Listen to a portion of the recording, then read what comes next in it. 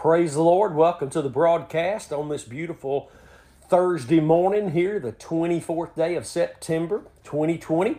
This is our Romans broadcast. We're beginning chapter 15 today, part 1. Going to be great. I promise you that you would be able to be so blessed if you go back and start in Romans chapter 1, verse 1 and follow us through each verse of the way.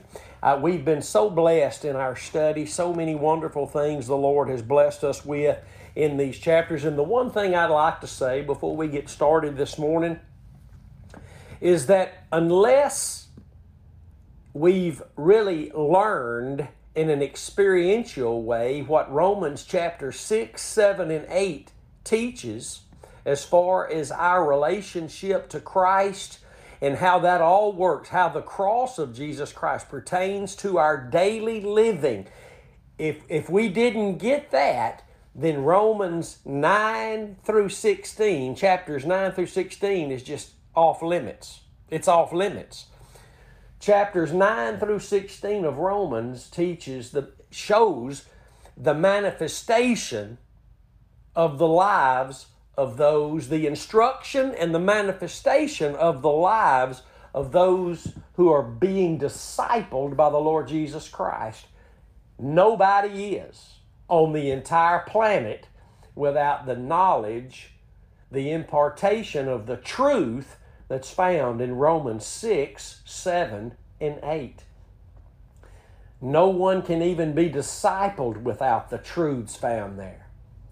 If we don't know that we died with Christ, we were buried with Christ, and that we were raised to newness of life with Him, if we don't know that the sin nature was put away at Calvary, if we don't know that the sin nature can be revived if we're trusting in anything other than Calvary, then Romans chapter 9 through 16, it'll just be good reading and wishful thinking. Because unless we have the knowledge of the truth that is given us in those 3 chapters, 6, 7, and 8 of Romans, Romans 9 through 15 will just be good reading and wishful thinking. And I know I need to, but I know I shouldn't be doing this. But thank God we no longer live in those days. And right here in the time we're living in, right before Jesus comes back for His glorious church, the truth is being poured out as to how the cross of Jesus Christ pertains to so much more than just our getting in the kingdom and having a place in heaven, but it pertains to our daily victory, daily grace, daily bread, daily anything from the Lord comes through faith in the cross, or we're just playing make-believe and pretend. I'm not being ugly, but we're living in a time just like Israel lived in, where prophets went everywhere. There were so many false prophets, we're going to be fine. Oh, we're going to be fine. Don't listen to that little group of people over there preaching repentance, trying to get you back constantly to the sacrifice, the altar of God. We're going to be peace, peace, peace. Just speak the words of God. Just love each other. Now, let me tell you something, folks. Unless we come back to Calvary, we're acting just like the people of old. Unless we see how the cross pertains to our daily living. Just imagine a preacher that has 50 saved people in his church, so he doesn't even think he needs to use the Word of God to point to Calvary because everybody's saved. And I'm talking about the 99.99999% of all preachers today. They don't point to Calvary. The only light God's Word has shines in the face of the person and the work at the cross of the Lord Jesus Christ. And I want you to know that. I'm Pastor Curtis Hutchinson here again today, Romans chapter 15, verse 1.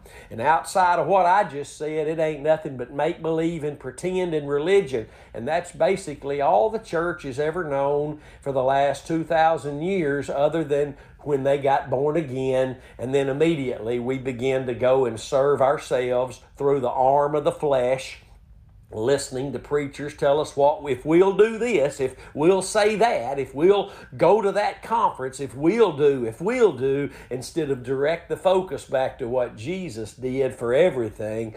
Oh, that's where we've been, crippled and paralyzed for centuries, my friend. The last days began when Jesus came. So Paul's declaration to Timothy that in the last days there will be perilous times in the last days and all the negative things, that's talking about beginning as soon as the church was birthed. The Lord told me something a couple of weeks ago. I want to share it with you. The New Testament says the things were written in the Old Testament as ensamples. Doesn't use the word examples. There's a little difference there. As ensamples for us. An ensample is a sketch, a pattern, a stamp that you can look at to see exactly what's going to happen in the church. And you show me one thing that happened in Israel that's not happening in the church today. False prophets everywhere. False prophets everywhere. Turning to idols and all sorts of things. Turning to idols and all sorts of things everywhere. It was prophesied, going to happen. Because all those negative things prophesied by Paul to Timothy about the last days, that wasn't talking about a world. I was talking about the church. I'm glad I'm looking to Calvary again. I went through years of looking to myself, looking to a new book for something that God was going to pour out through and use. He did that 2,000 years ago. Hallelujah. And I'm thankful the power is still in the blood of Jesus. Verse 1, Romans 15, we then that are strong ought to bear the infirmities of the weak and not to please ourselves. Now, as we look back to Romans chapter 14 and remember what we learned there, that in the very first verse of Romans 14, we're told to receive those that are weak in the faith, but not for doubtful disputations, not for just to throw our opinions on them. And it goes on and teaches in Romans 14, beyond opinions, not to even lord our liberties over them. Even though we're stronger in the faith than some, and we're not still stuck thinking that I'm getting somewhere with God because I don't eat this, or I only eat this, or I worship God on this day, or I don't worship. All these things that the Bible says are not the kingdom of God. That's one of the paramount scriptures in Romans chapter 14, verse 17. For the kingdom of God, the kingdom of God is not meat and drink, but righteousness, peace, and joy in the Holy Ghost. The kingdom of God is those things, but the only experience of those things is what allowed you to have those things initially, your faith in the cross of Jesus Christ. Those things don't just naturally work for us as Christians because we partook of them when we were born again and made righteous and have peace with God and stepped into the joy of the Lord, which is our strength. That's the kingdom of God. We entered into that. We have those things, but just because I'm righteous in Christ doesn't mean that I'm going to have the fruit of that righteousness. Proof of that is the Bible says in the book of James that the prayer of a righteous man availeth much. But Peter writes that my prayers can be hindered if I don't treat my wife right as a co-equal heir of grace. If I'm treating her, I'm righteous now. I'm the righteousness of God in Christ Jesus. I'm saved, Spirit-filled, and on my way to heaven. But Peter says if I'm not treating my wife right, my prayers can be hindered. That means the prayers of a righteous man are not availing much. So there is a position of my righteousness, and God is paying attention to my condition, my walk in righteousness, on the path of righteousness, that my prayers be not hindered. Also, Proverbs 28:1 says that the righteous are as bold as a lion. Where's the boldness of the church today? Where's the righteous experience of the church today? I'll answer that. Show me where the message of the cross is being preached for all the grace of God. Show me a congregation where the pastor gets up and opens the Word of God and begins to preach the word of the cross to the people. And there, my friend, you will have a people becoming stronger in the faith, moving away from the place of weakness in the faith. Because to be strong in the faith means that we're receiving grace, which is God's strength being made perfect in our weakness. It's not me becoming strong. It's His grace operating in my life. It's His strength in my weakness. It's His strength being made perfect in my weakness. The more I depend upon Him, the stronger I become.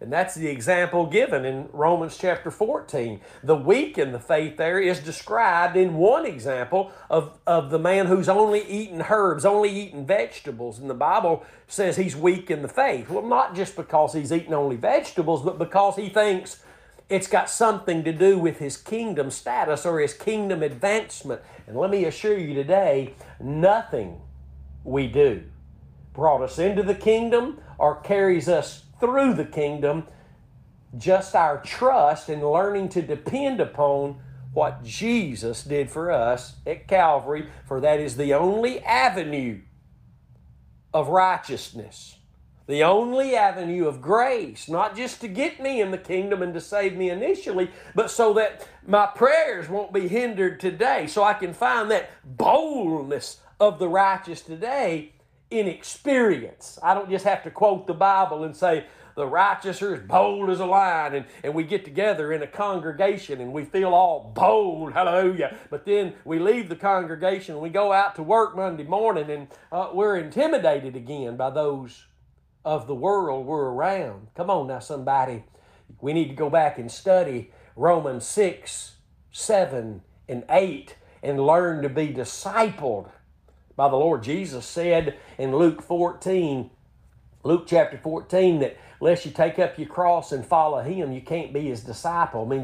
Disciple means learner. Means we can't be learning of Him. And if I'm not learning of Him, I'm not becoming stronger. I'm stuck in the same place. How many millions, hear me this morning, millions of ministers stand in the pulpit every week, and they're ministers that are weak in the faith, because they don't know the message of sanctification. They don't know to preach God's word in the light of Jesus, His person, and His work at Calvary. They just don't know it.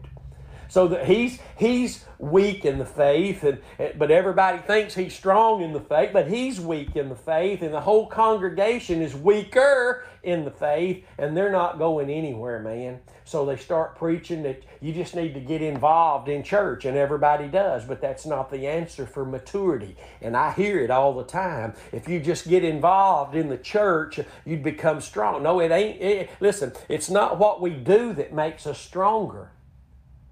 It's our faith in what Jesus did, because it's that flow of grace, not because of what we do, but because of what we believe. That grace comes into my life. The grace of God is what God is doing in me and through me. And He doesn't do what He does in me and through me and for me and to me based on what I decide to do. That's works mentality. But based on the work of Christ at Calvary and my trust in Him, then the Holy Spirit began that work, and He will continue that work as long as my faith stays there. Galatians 1 and 6, we can remove ourselves from Him. Galatians 5, 1 through 4, we can fall from grace. That means as we've removed ourselves from the Spirit of grace, we've fallen from the one, moved away from the one who can continue this work until the day of Jesus Christ. But you've got to come back. I've got to come back to Calvary for the work to continue. Because just to think God goes on and does the work anyway, well, that wouldn't make the road Jesus said was narrow after all, would it? Yeah, we need to get back to the truth. And I know it hurts. If if you are found like me years ago, out of the path, out of the way, thinking that we're so much farther along than this. I remember when I started hearing people talk about the cross all the time, I turned the radio off. I got away from them. I thought I was much further than that. But I was on another path. I was on another path. I wasn't on the path of righteousness. I was righteous in Christ, but I wasn't traveling in experience on the path of righteousness. I could quote Scripture. I could give you a Scripture for every issue you were having. But there was no light. There was no power. Because the power of God is the preaching, the Word. Preaching is words. The preaching, the words of the cross. Come on now, somebody. More and more people are getting this. Most, I know they're not going to because pride holds them trusting in the arm of their flesh. But the Bible says, cursed is the man that trusts in the arm of the flesh. Blessed is the man that trusts in the Lord. And that means trusting in what He did at Calvary. Hallelujah. We then that are strong ought to bear the infirmities, and that means the weaknesses of the weak, and not to please ourselves. I'm not here to please myself. I'm not here to please myself. We shouldn't be here to please ourselves. We're here to bear the weaknesses of the weak. That means, in simple terms, to put up with them. Just like your mom and daddy put up with you when you were growing up, and you put up with your children when they were growing. You didn't kick them out, throw them away. You didn't belittle them. You didn't try to curse them. You didn't do all that. You just kept loving them. You kept living according to the liberty you'd received, but you didn't try to lord your liberty over them, bringing them under your authority. You just loved them. That's what bear their infirmities. That don't mean that we do away with our liberties. That just means we're to be more about them than we are our liberties. Come on now, somebody. These ultra-patriots today who are more concerned about their American liberties than they are their Christian duties, they've moved away from God. Are you more concerned about your brother, your neighbor, your sister? Do you realize you are your brother's keeper? Do you realize that it's more important in God's eyes for you to be a witness and a testimony of the Lord Jesus Christ than it is to just bless God because you have certain freedoms and liberties? You're going on anyway. They'll just have to get it or lay there and walk. No, that's not what the Bible teaches. Jesus ate with sinners, befriended sinners. Don't mean he okayed their sin. But it also doesn't mean that He wiped them out, kicked them out. Because he wanted what was best for them. That's Christianity. Nobody's going to live Romans chapter 15 unless they understand Romans 6, 7, and 8. And even if we've learned it and we're walking in it, those who are strong, it'll be the fight of your life to keep that faith, my friend. It'll be the fight of your life. We don't fight against sin. We don't fight against the devil. We fight to keep our faith in the cross of Jesus Christ. For there comes the grace of God, what God does in you, to you, for you, and through you.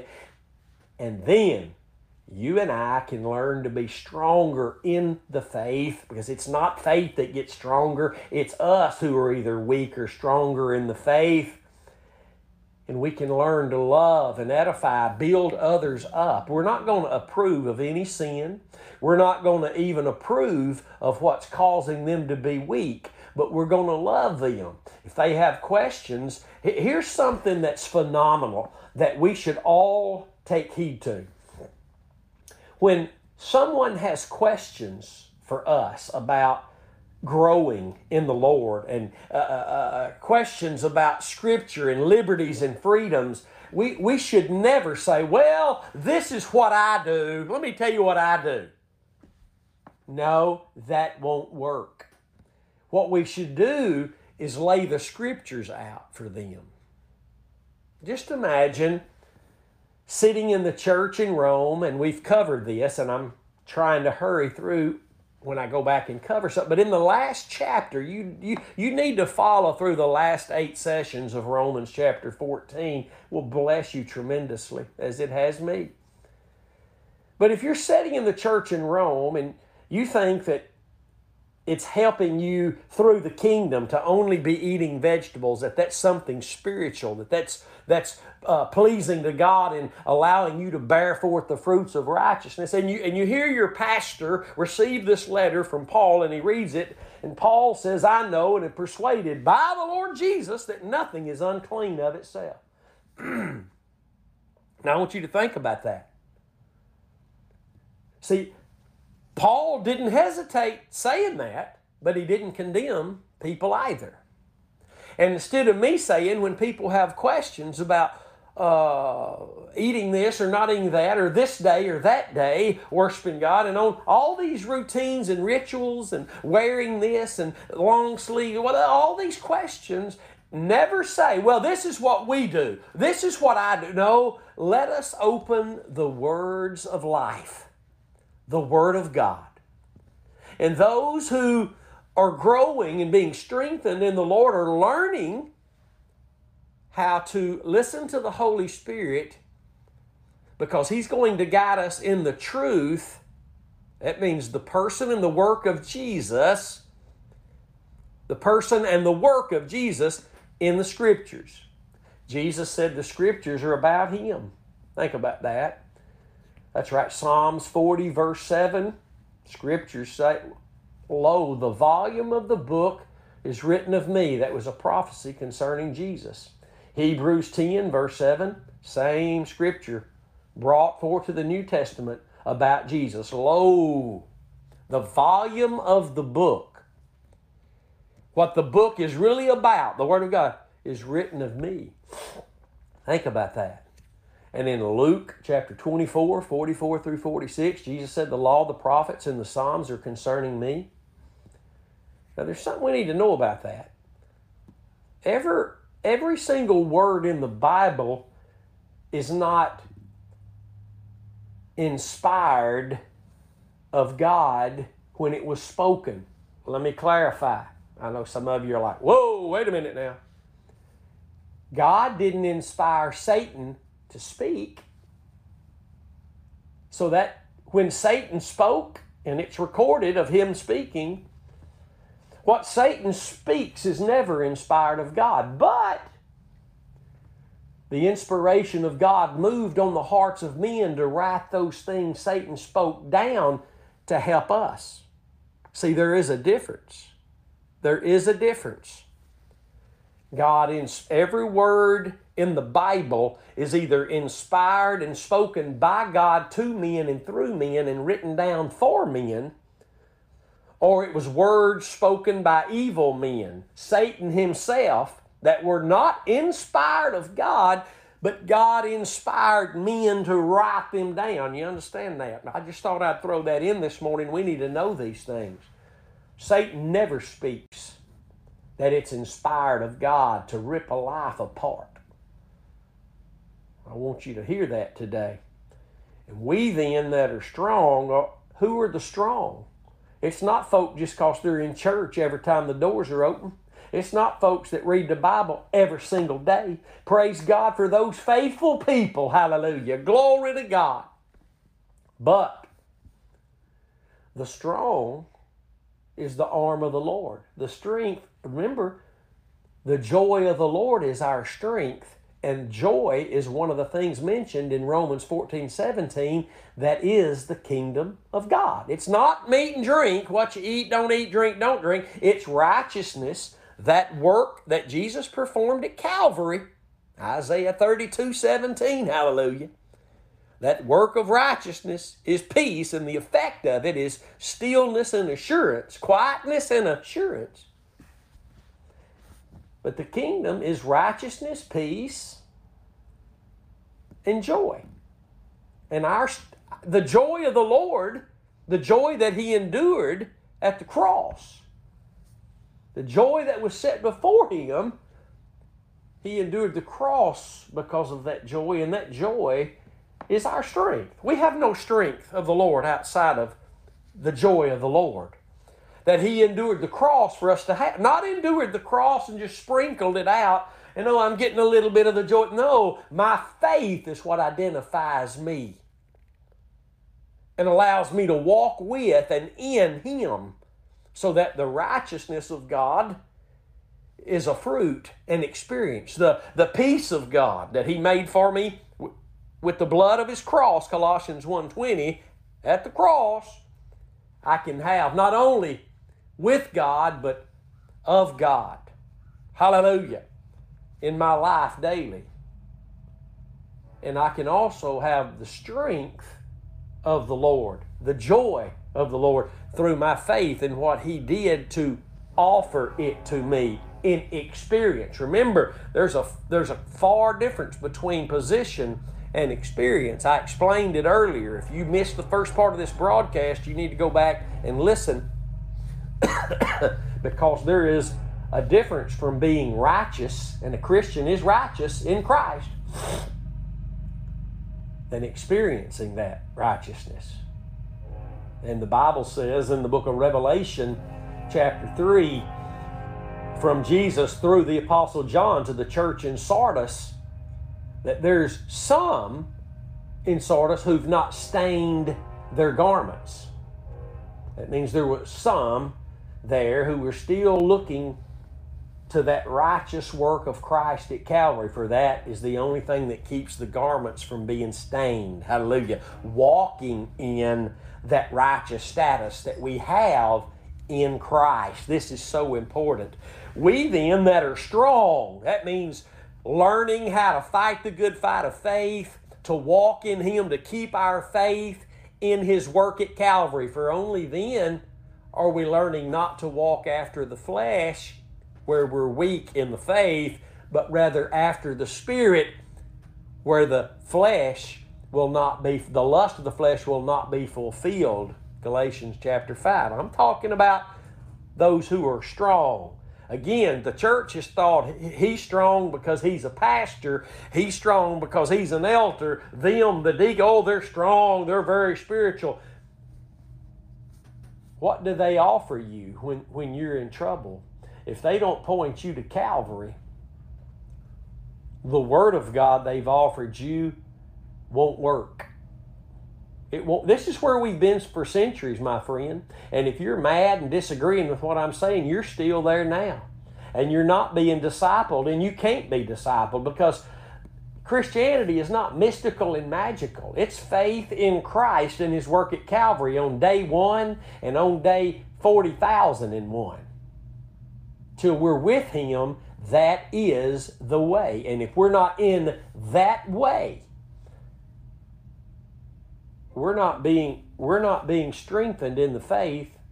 We're weak in the faith, but it's by choice, because our choice has been made to choose the wrong object of faith. I was there. I preached for several years that we need to do this if you want God to show His strength on your behalf. And right now, the majority of all the church is waiting on the next book to come out so they can find, or they're trying to learn how to prophesy and all these. Listen, what we need to be doing is pointing people back to the cross, the altar, without a mixture. Hallelujah.